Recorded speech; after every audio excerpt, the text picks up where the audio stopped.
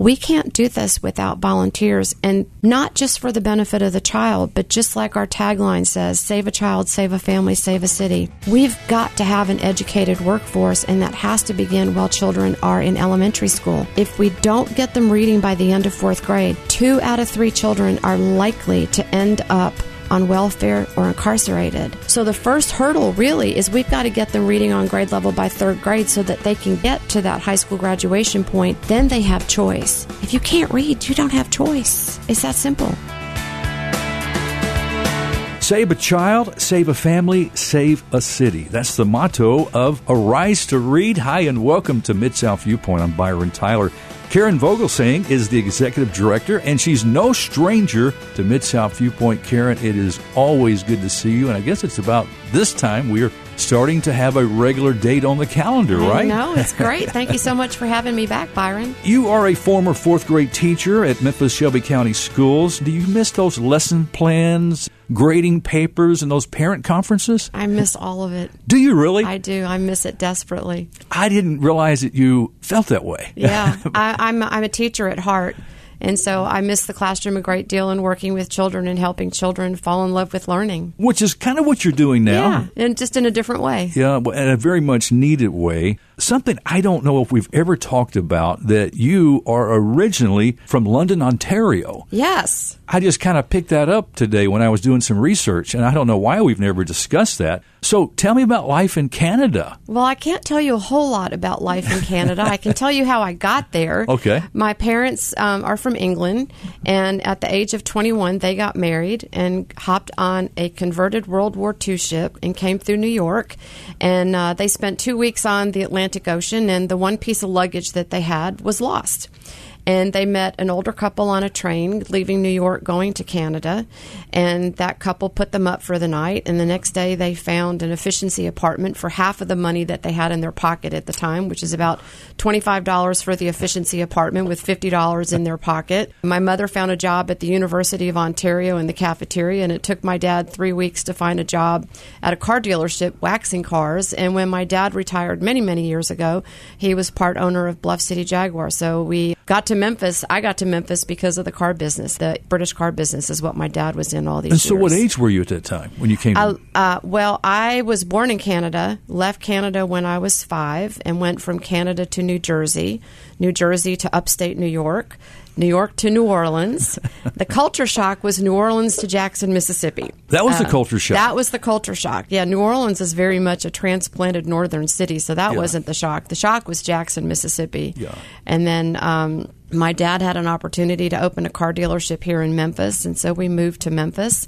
I've been here ever since. So your dad was actually at a car dealership in New Orleans? My dad actually managed the port facility in New Orleans where all the British cars came in from England. And so he managed that port facility there where all the cars came in, and then he shipped them off to different dealers across the country. Yeah. And then he finally had an opportunity to have a car dealership in Jackson and then opened one here in Memphis, Tennessee many, many years ago. So you do remember the delicious beignets at the French market? Oh, yes. How can you forget a beignet in the French market? We used to, some days we would, on the weekends, we'd get on the ferry and go across the river and just spend some time walking around the French Quarter. So Project Zero is something else you... Oh, yes. Tell me about it. Oh, my goodness. That was a fellowship through the Martin Institute, which was part of Presbyterian Day School, Jeff Martin. I applied for that fellowship thinking, okay, this little girl who's a first-generation college student in her family is never going to have an opportunity to go to Harvard and learn anything about education and Project Zero. And I received one of the fellowships, and so I had an opportunity to spend a week at Harvard. Project Zero is all about teaching children critical thinking skills and making thinking visible. It's kind of one of the books by Dr. Ron Richard, and it absolutely transformed my teaching. So incredible experience. And then I was invited back a couple years later to be a project study leader. So just an absolutely transforming experience. So teaching is really in your DNA. Oh, yes. Can you think back some of your earliest memories of education for you in the classroom? What was it like? What were some of the teachers that you had that inspired you in those early years? I was not a good student. By the time I got to middle school, I was beyond my parents' English education. And I was a very, very shy little girl. I was the one that sat in the back of the classroom and didn't raise her hand and didn't talk out or answer questions or anything like that. I wouldn't say that I really had any teachers during my middle school or high school years that really transformed me. I really didn't think I would be able to pass the graduate test to get into graduate school to become a teacher, because I was a banker for 14 years before the Lord called me to the classroom. Right. And I had an amazing teacher, and I hope she's listening right now. Dr. Cheryl Maxwell was my math methods professor. And I was not a good math student when I was in my first round of college, when I got a bachelor's in business, nor when I was in elementary, middle, or high school. This incredible professor taught me how math should be taught, and it just transformed my excitement. And so when I got into the classroom, Dr. Maxwell was always in the back of my mind about how to make learning fun and engaging. Because if we don't do that for students when they're young, if school is boring for them, they're not going to want to continue. You want learning to be fun for children. You don't want it to be boring and monotonous. Scott Vogelsang, when did you first meet him? I first met him when we were both managers. I was a bank manager for First Tennessee Bank, and they had all those in-store branches inside the Cecil's grocery stores. Oh, yeah. And he was an assistant manager at the grocery store, and that's how we met.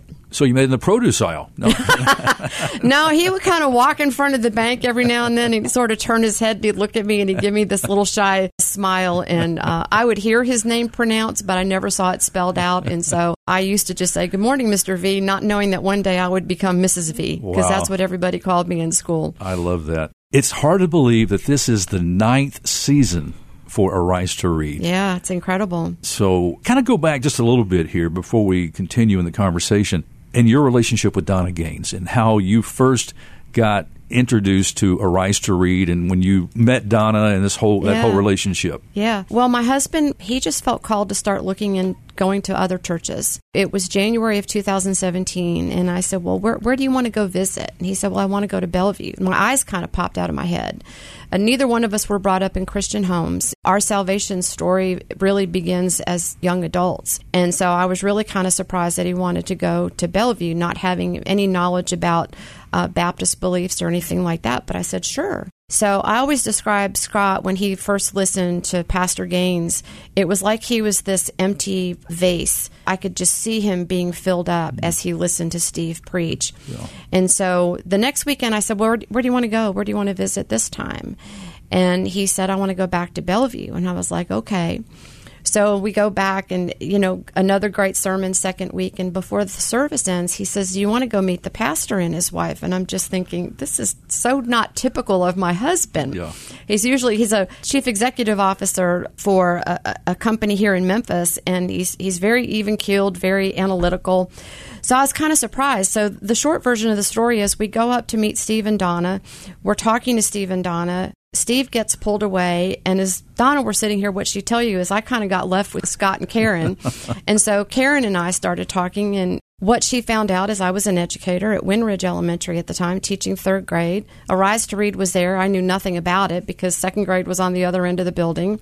And next thing you know, we're all cut off into a corner right there at Guest Central and spent 30 minutes, which is not normally what Steve and Donna do with guests when they come up to talking all things education. And what I learned later was that Arise to Read was at the point where they were ready to hire an executive director, but they were not advertising for an executive director. They were praying for an executive director.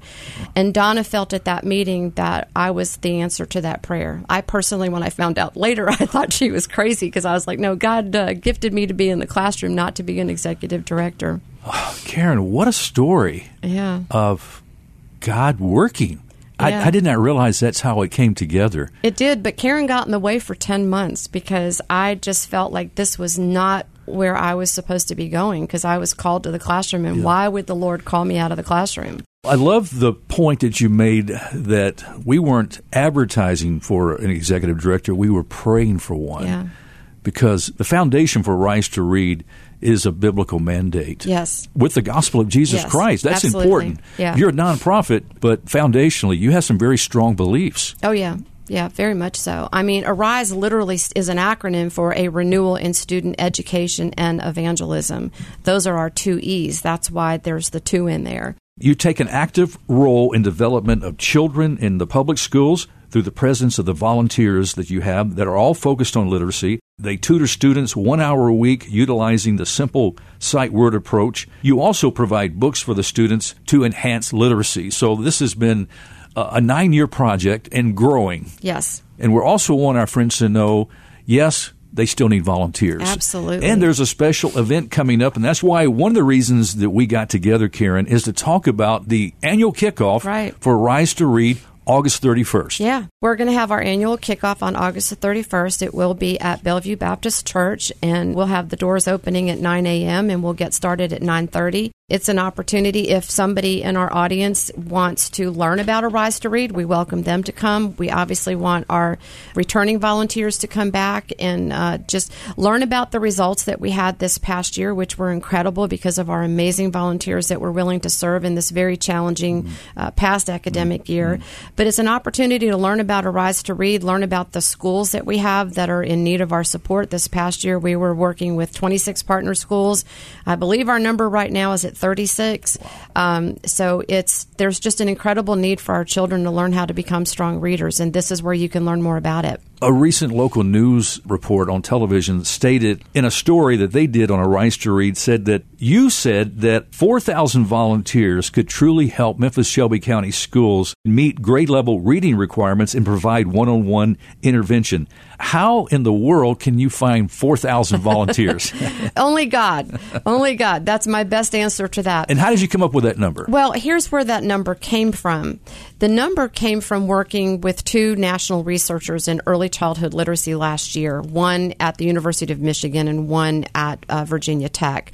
And as we were talking about the need to help children become strong readers here in Shelby County, one of the researchers talked specifically about the data from Shelby County schools. At that time, they were referred to as Shelby County schools. They estimated that just in second grade alone in the Memphis Shelby County School District that there would be 4,000 children that could benefit from the kind of support that we provide at Arise to Read. Yeah.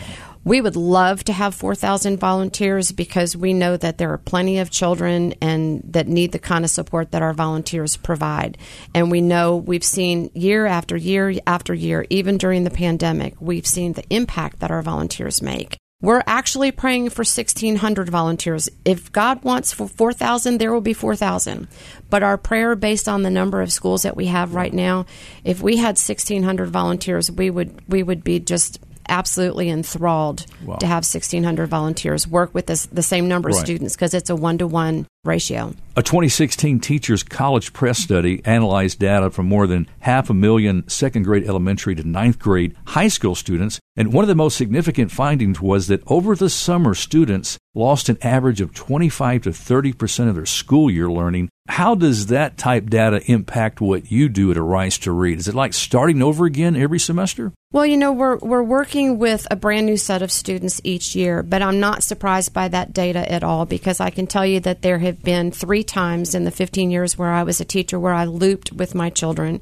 So I followed my students from one grade to the next, and I did that from first to second, second to third, and third to fourth. And what I can tell you is that summer learning loss is very real. And one of the reasons that we provide books for all of the second grade students in our partner schools, regardless of whether those students are on our tutoring roster or not, is because we know that the research shares that if children have access to books over the summer and they spend time reading 5 or 6 of those books, they can maintain their reading gains because they're having an opportunity to work on skills that they've learned over the course of that academic year.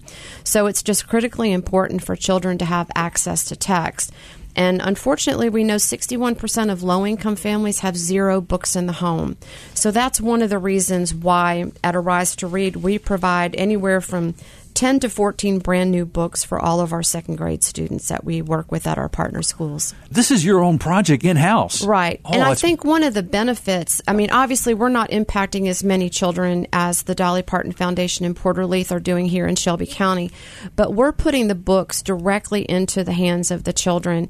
And unfortunately, because Memphis, especially for those low-income families, we have a very transient population, and children move from schools to school, or they're moving from home to home, or something happens, unfortunately, and they have to move in with grandma or auntie or something like that. And so those books through the foundation, a lot of them end up trying to get forwarded, or there's not a forwarding order, and they get returned. Yeah. So one of the benefits of the Arise to Read program in terms of our book effort is that we're putting these books directly into the hands of the children. We spend time reading the books to them.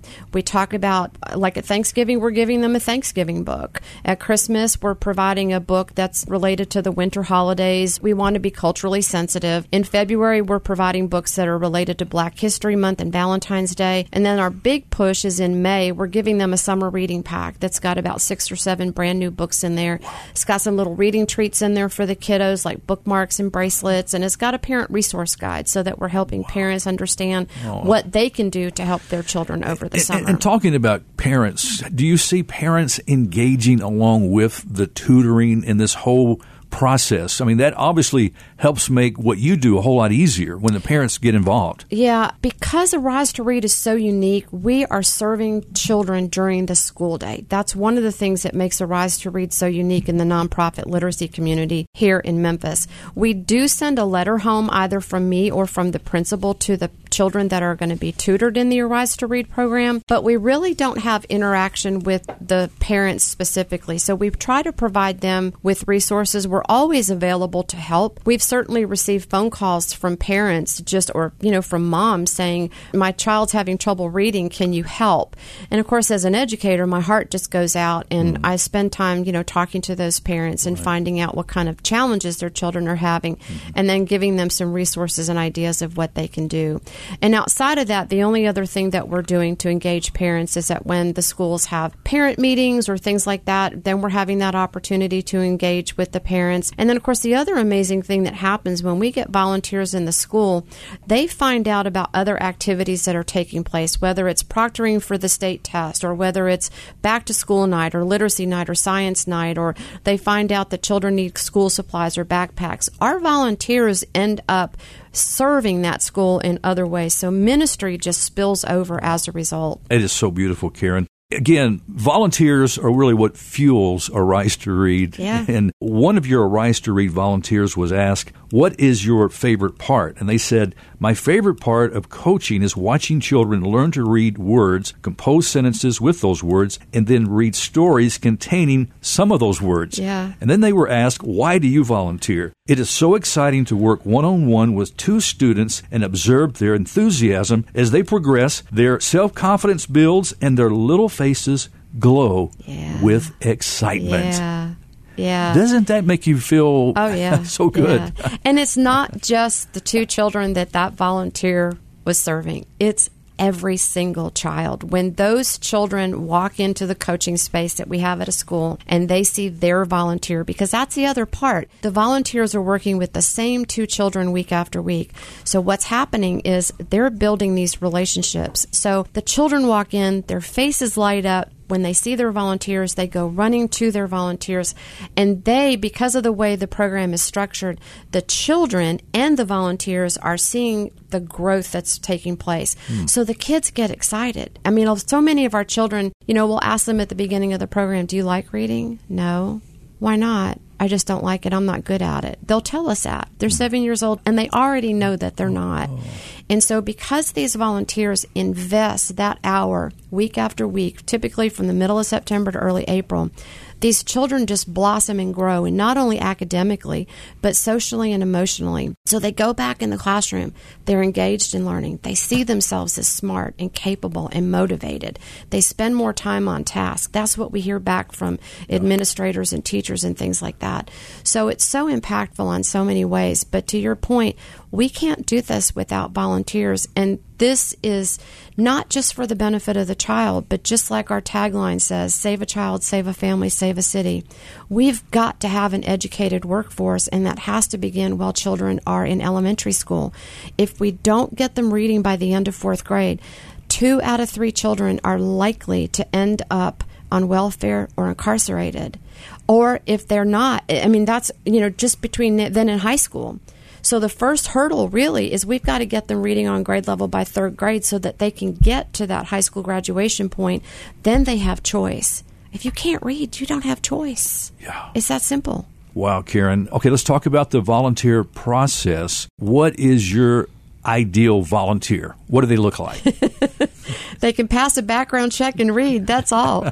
And just have a willing heart. Our training is only an hour.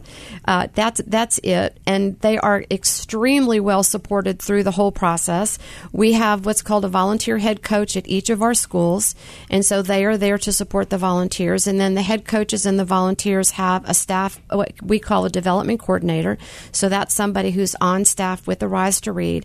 And they are there to support that head coach and those volunteers. The protocol that they're delivering to the children is very simple, very structured.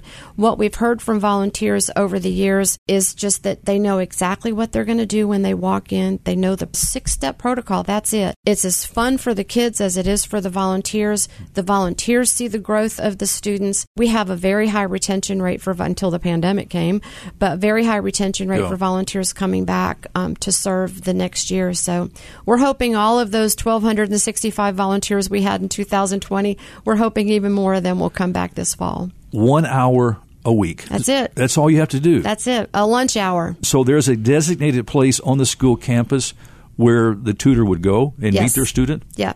So each of the principals and the school leadership team, they absolutely have the wherewithal to set that schedule however they want. Their minimum requirement is 2 days a week and an hour on each day. Then volunteers can look at the schedules from those 36 schools. They can look at the location of those schools, and they can select the school that's going to work best in their schedule. That's it. You select that school, you commit to that time. The expectation is that you'll be there that time that you picked every hour that week. We know life happens, and we've got substitutes to fill in when needed. But it's just an amazing opportunity to not only benefit that child. We've heard children talk about how they've gone back to their families. I believe it was Franny from Treadwell Elementary told us the story, how she went back to her siblings and cousins, as she said, to teach them. And it's also to save our city, because we've got to have an educated workforce to be able to attract businesses here. And if we have 2/3 of our 4th graders likely to be incarcerated, that just has to stop so that we can reduce the amount of crime that we have in our city. And we know that's a prevalent problem right now. As I mentioned, you're celebrating your 9th season with Arise to Read here in Memphis, Shelby County. Now, students who originally started with Arise to Read 9 years ago were in 2nd grade. They should be, I would assume, juniors by now. Yes. Have you had any engagement with those students and seen how they are today and where they are today? The students that we've had an opportunity to follow back up with have usually been ones that have gotten to 5th grade. So my favorite story is about Keegan, and you can see a video from Keegan on our website when he was in 2nd grade. Keegan was a student at North Haven. We didn't have an opportunity to get North Haven started until December of that year because we had a hard time recruiting volunteers. By February, his volunteer came to me and said, well, Keegan's already gotten to 1,000 words. And I was like, I don't think so. Something's not right about that. That's awfully quick progress. And he started at a middle 1st grade level. So he was below grade level, not too far below. Yeah. But I'm like, okay, this is just too fast. I said, do me a favor. Go back and review the words he missed. Make sure he's really got those, because we want these words in their long-term memory so that when they see them again, they know them automatically. Yeah. And so what happened was the volunteer came back to me just before spring break and said, he's got them.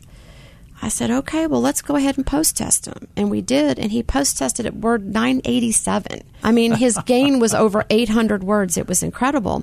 So she said, well, what do I do now? And I said, you spend time reading. So we had Keegan pick books that he was interested in, which children need so desperately, because that's what's going to get them excited about reading. You said that's really a key, because some students, if they don't have something before them they're interested in, they're not going to read. They're not going to read it, So Keegan picked books, and they spent time reading. So when we filmed Keegan, this is basically what he said. He said, when my volunteers started to show me what was in books, I couldn't get enough. Well, this past May, I went to North Haven to deliver teacher appreciation lunches. And a good friend of mine is their assistant principal. And I asked Kamisha, I said, is Elizabeth here? And she said no. And that was a little girl that I coached personally. I said, well, what about Keegan? And she said, yeah, he's still here. I said, can I see him? So they went and got Keegan. He walked in the door. He knew immediately who I was. I hadn't seen him in 3 years. He was a fifth grader. The second question I asked him was, do you still like reading? Oh, yes, ma'am, I love it. So when we had our teacher appreciation event in May, we had a panel discussion, and we brought our community partners and principals and Keegan and a second grader from Fraser Corning Elementary, and we had them tell the volunteers what the impact was for them. I wish I could tell you that we have followed our children from middle to high school. We haven't done that. But just in talking to our fifth graders, and Keegan's not the only one, they seem to hang on to the love of reading. And if they've got that, they're going to make it to that graduation rate. That is beautiful, Karen. Well, again, August 31st is such an important date for our Bott Radio Network listeners to put on their calendars, because we need volunteers for Arise to Read. And it's really the kickoff for Arise to Read in this new school year. It's going to take place at Bellevue Baptist Church. Give us more details. Just if you want to learn more, you can call 901-347-5545. You can go to arisetoread.org, which is ARISE, the number 2, read.org, and you can learn more there. The registration link is there. You can call me at 901-497-0618. We would be happy to talk to anybody about the opportunity to serve children in our city at our partner schools this fall. And we'll have a nice little sweet treat for you when you come to Bellevue on August the 31st. Sounds delicious, but even more so, friend, your investment in the lives of literacy of our children in Shelby County schools. You can make a difference. We are trusting the Lord to provide those volunteers. Yes. You can make a difference, friend, by taking just 1 hour a week of your time, making a difference in the life of a child. Absolutely. Karen, this has been great as always. Thanks so much for the update. Thank you. For your faithfulness for Arise to Read and how it's impacting our community. God bless you, my friend. Thank you. I really appreciate it, Byron. Well, friends, that's all the time we have on this edition of Mid-South Viewpoint. Thanks for stopping by. I'm Byron Tyler, and we'll talk to you next time. Bye-bye.